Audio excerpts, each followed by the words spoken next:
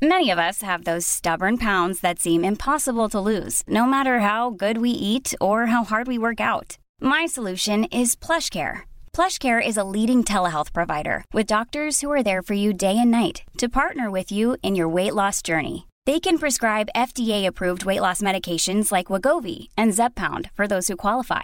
Plus, they accept most insurance plans. To get started, visit plushcare.com/weightloss. That's plushcare.com/weightloss. My name is Davion Navarre Henry Only, and I'm 15 years old. Currently living in a group home because I'm an orphan. I think Davion talks straight, and he talks from his heart. He's very simple. The simple plea of, will you take me and love me? Welcome to Right Lane, a podcast of the Tampa Bay Times. Each week, Times reporter Lane DeGregory discusses her stories and answers your questions. The focus is on craft. My name is Maria Carrillo, and I'm the enterprise editor at the Times. Today's topic, short stories. James Tobin, who teaches in the journalism program at Miami of Ohio, says the staff there has been sharing Lane's stories with students for years. He says it's easy to find long-form stories for them to read, but much harder to find great short stories like so many of Lane's. Although that makes me laugh because many of Lane's stories are really long. But okay, he asked us to do an episode on short pieces, where you look for them, how you structure them, what makes the best ones so good. And he asked if there are other writers of short features Lane especially admires. So James, this episode is inspired by your questions. So maybe we should start by defining a short story. Lane, what do you think? What's short in your world?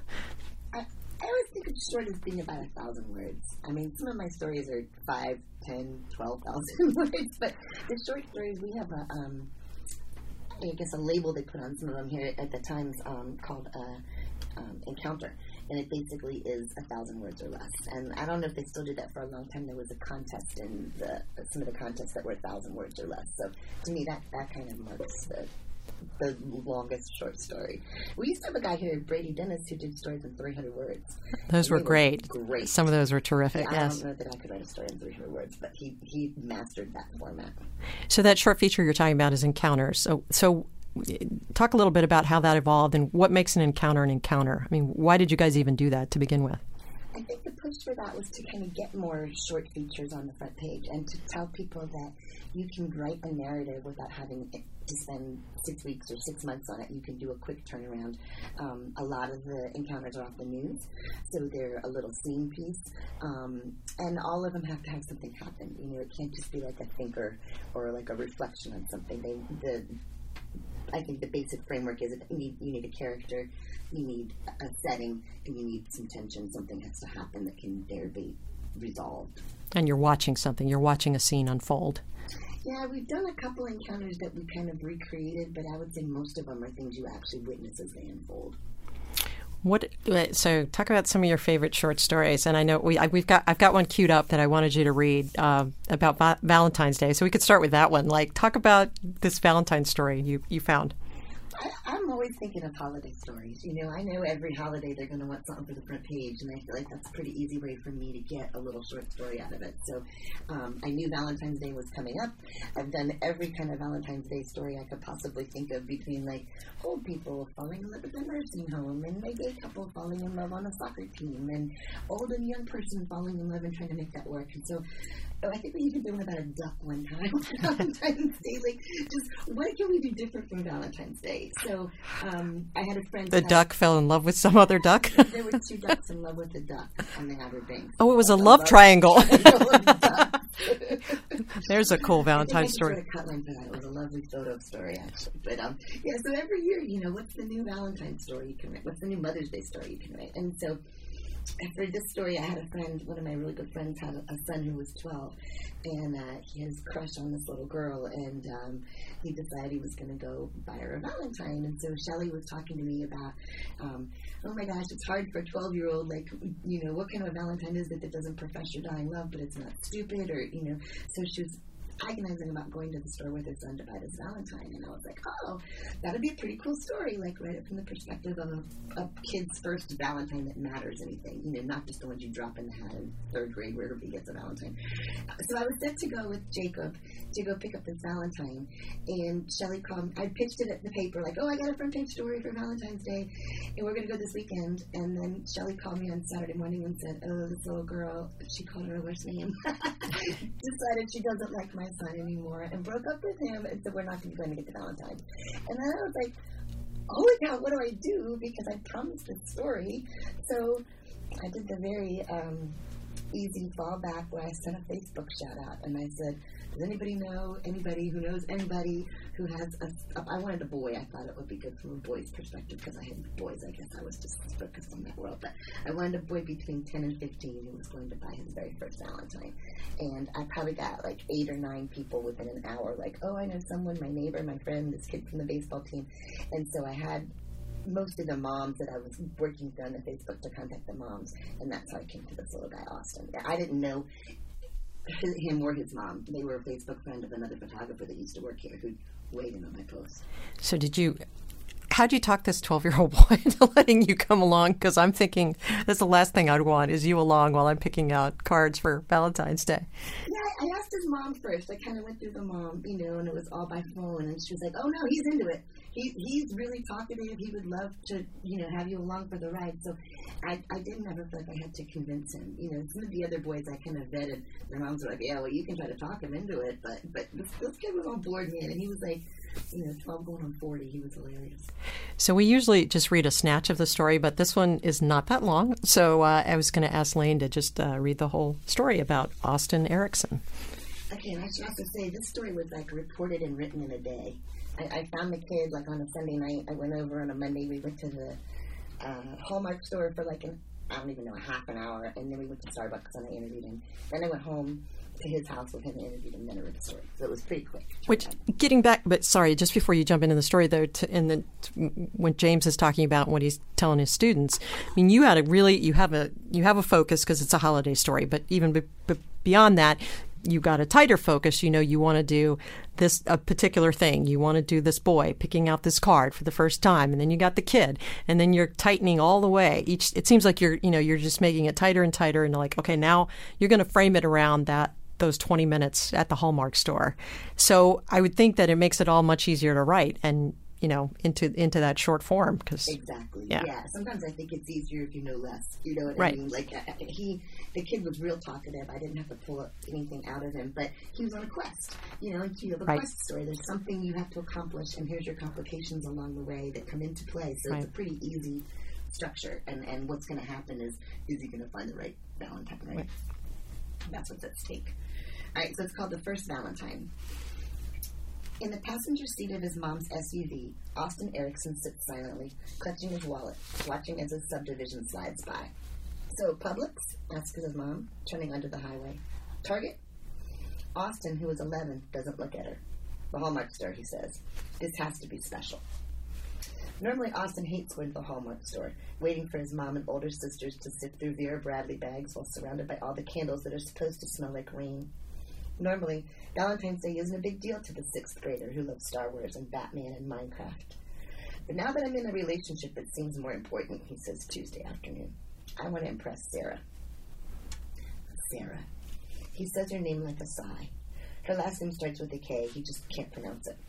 She lives 6 doors down in a beige house, a lot like his. They met the first day of Seven Springs Middle School at the bus stop. Their courtship started like so many young couples. Quote, I remember the date. It was September 4th, Austin says. Her friend came up to me and said, if Sarah asked you out, would you go? Austin hesitated. He could tell she's smart. That's important, he says. And she has a good sense of humor. Quote, when she laughs, everyone around her can't help laughing. It took a few seconds for him to decide, he says. I'm a very busy person. I swim breaststroke. I'm a green belt in karate. I have church and Boy Scouts and I get straight A's. And I'm going to go to the University of Florida and be a lawyer. Then he looked at her again. Yeah, I can probably do this.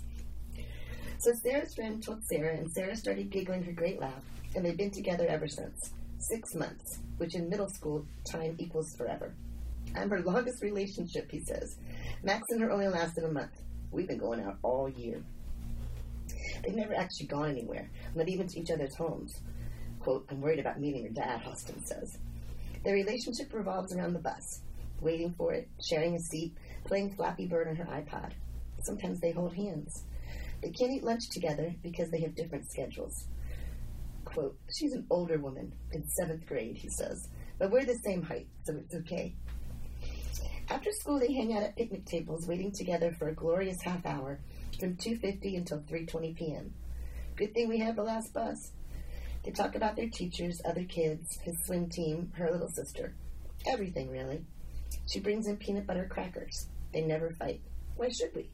They've hugged but never kissed. She was the first to say, I love you.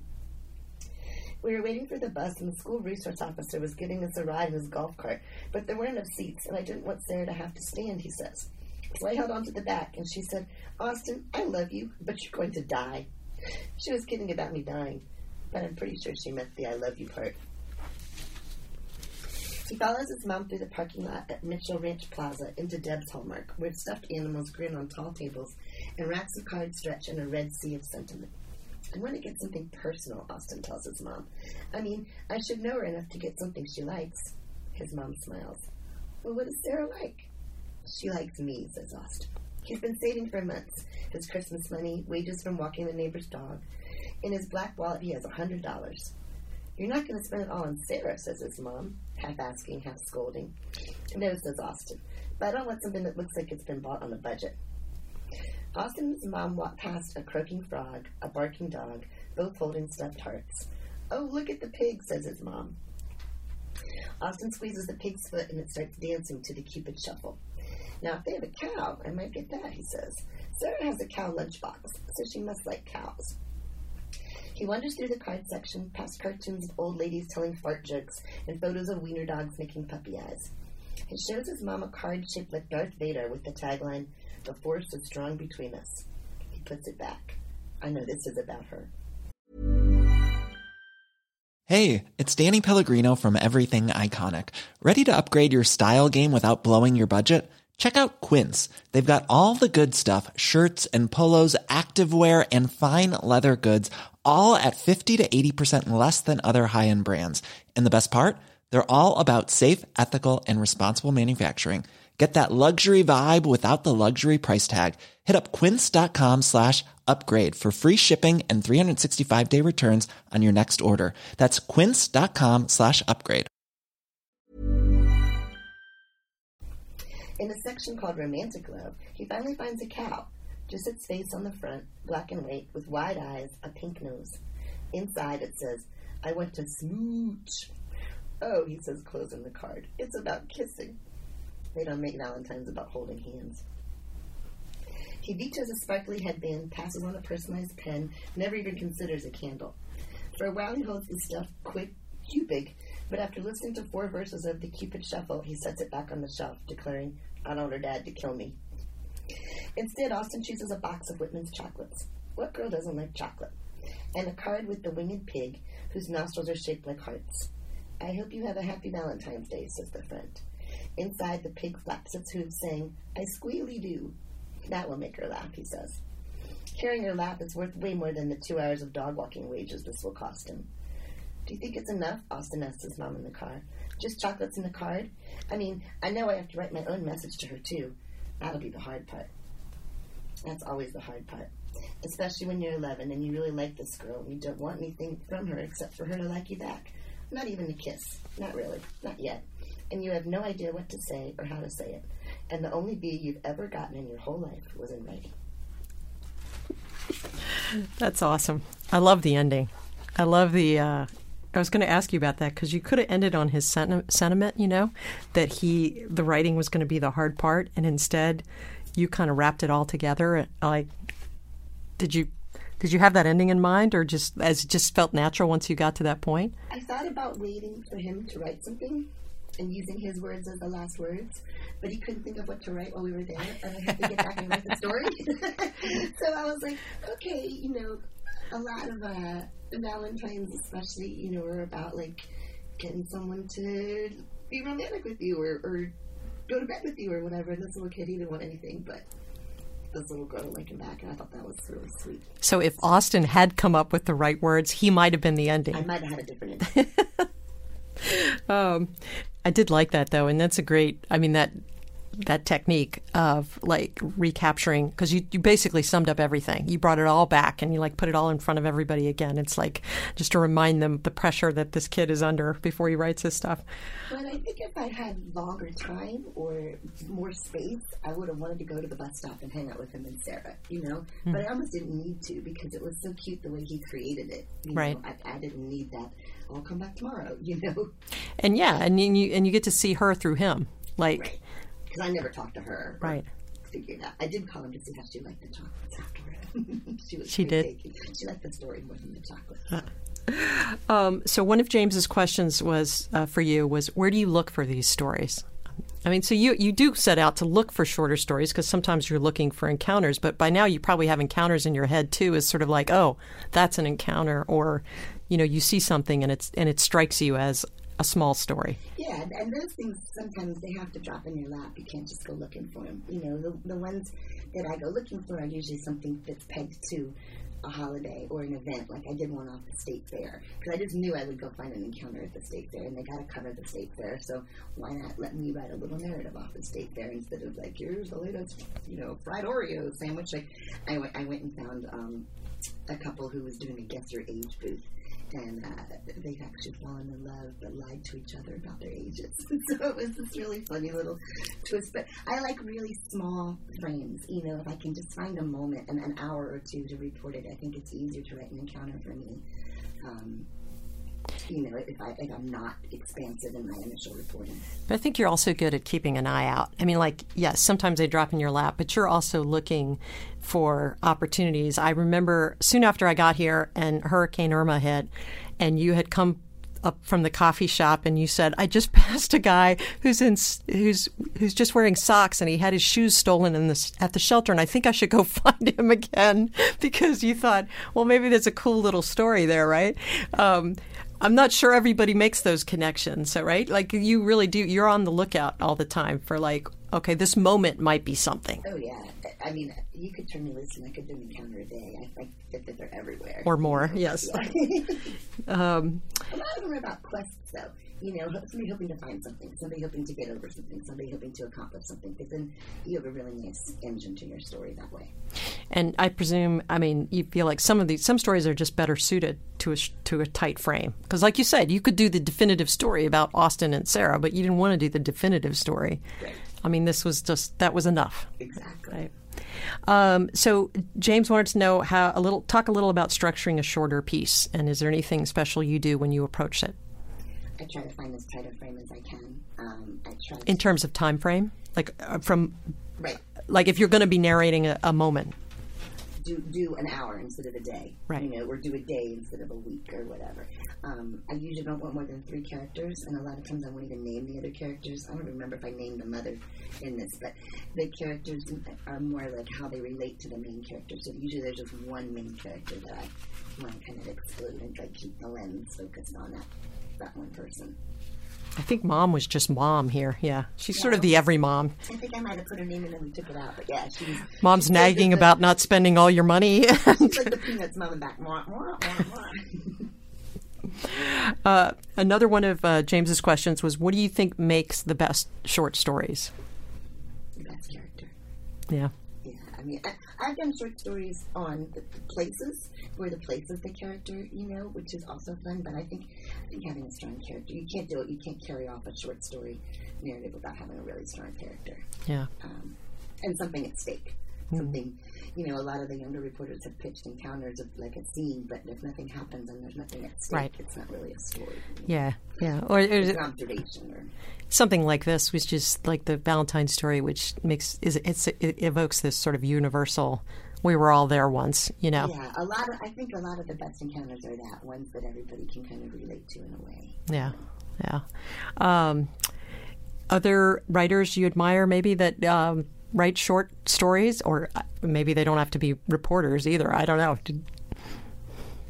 I mean, fiction versus... Well, he's just asking if there were short stories, writers you admire who write short? One of the best ones that I remember from here that got like the most attention, that might have even been what kicked off the whole idea for Encounter, was Kelly Benham did a story about a rooster. And it was actually about, I can't remember her lead, which was so great, but it was like a little girl who was 2 years old was walking down the street with an Easy Bake Oven, and she got attacked by a rooster. And the story ran on like B7 or something, but it was such an amazing little narrative off the police blotter about a 2-year-old getting attacked by a raging rooster.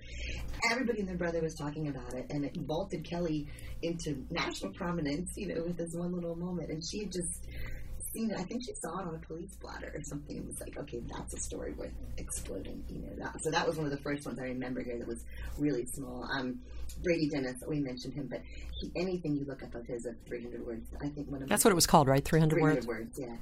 And he came up with all those own ideas himself. He reported them all and wrote them on a day. And there was one really fabulous one about a toll booth operator that I remember.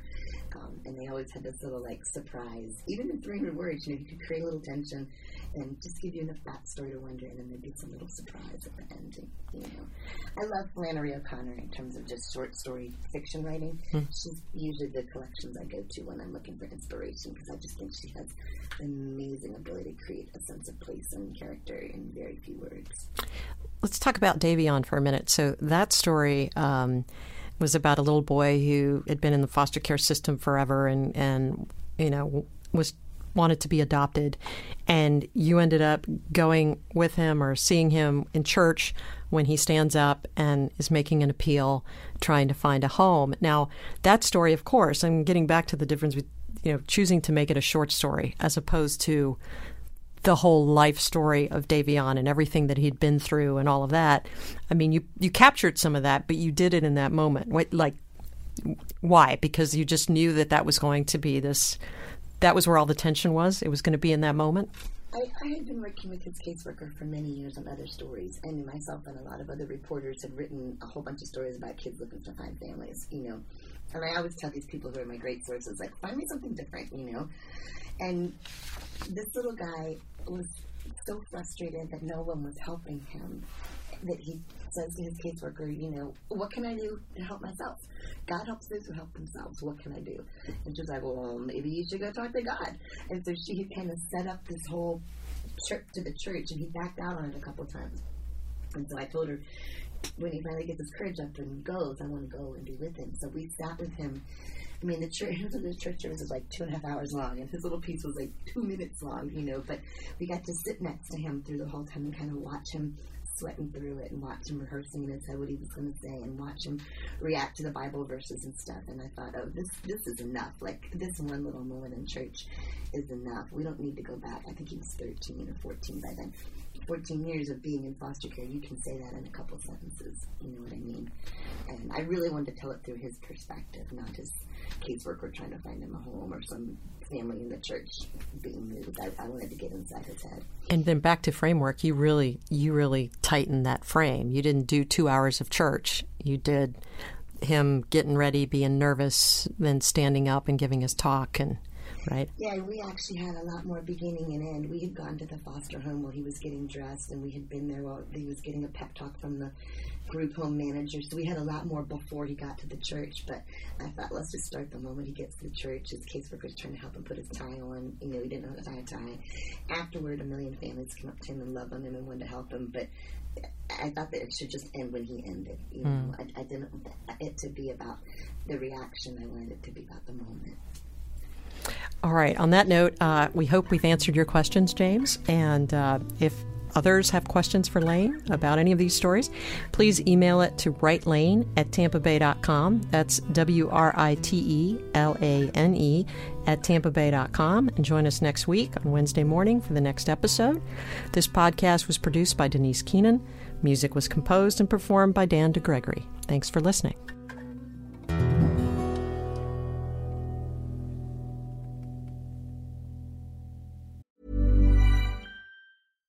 Hi, I'm Daniel, founder of Pretty Litter. Cats and cat owners deserve better than any old-fashioned litter. That's why I teamed up with scientists and veterinarians to create Pretty Litter. Its innovative crystal formula has superior odor control and weighs up to 80% less than clay litter. Pretty Litter even monitors health by changing colors to help detect early signs of potential illness. It's the world's smartest kitty litter. Go to prettylitter.com and use code ACAST for 20% off your first order and a free cat toy. Terms and conditions apply. See site for details.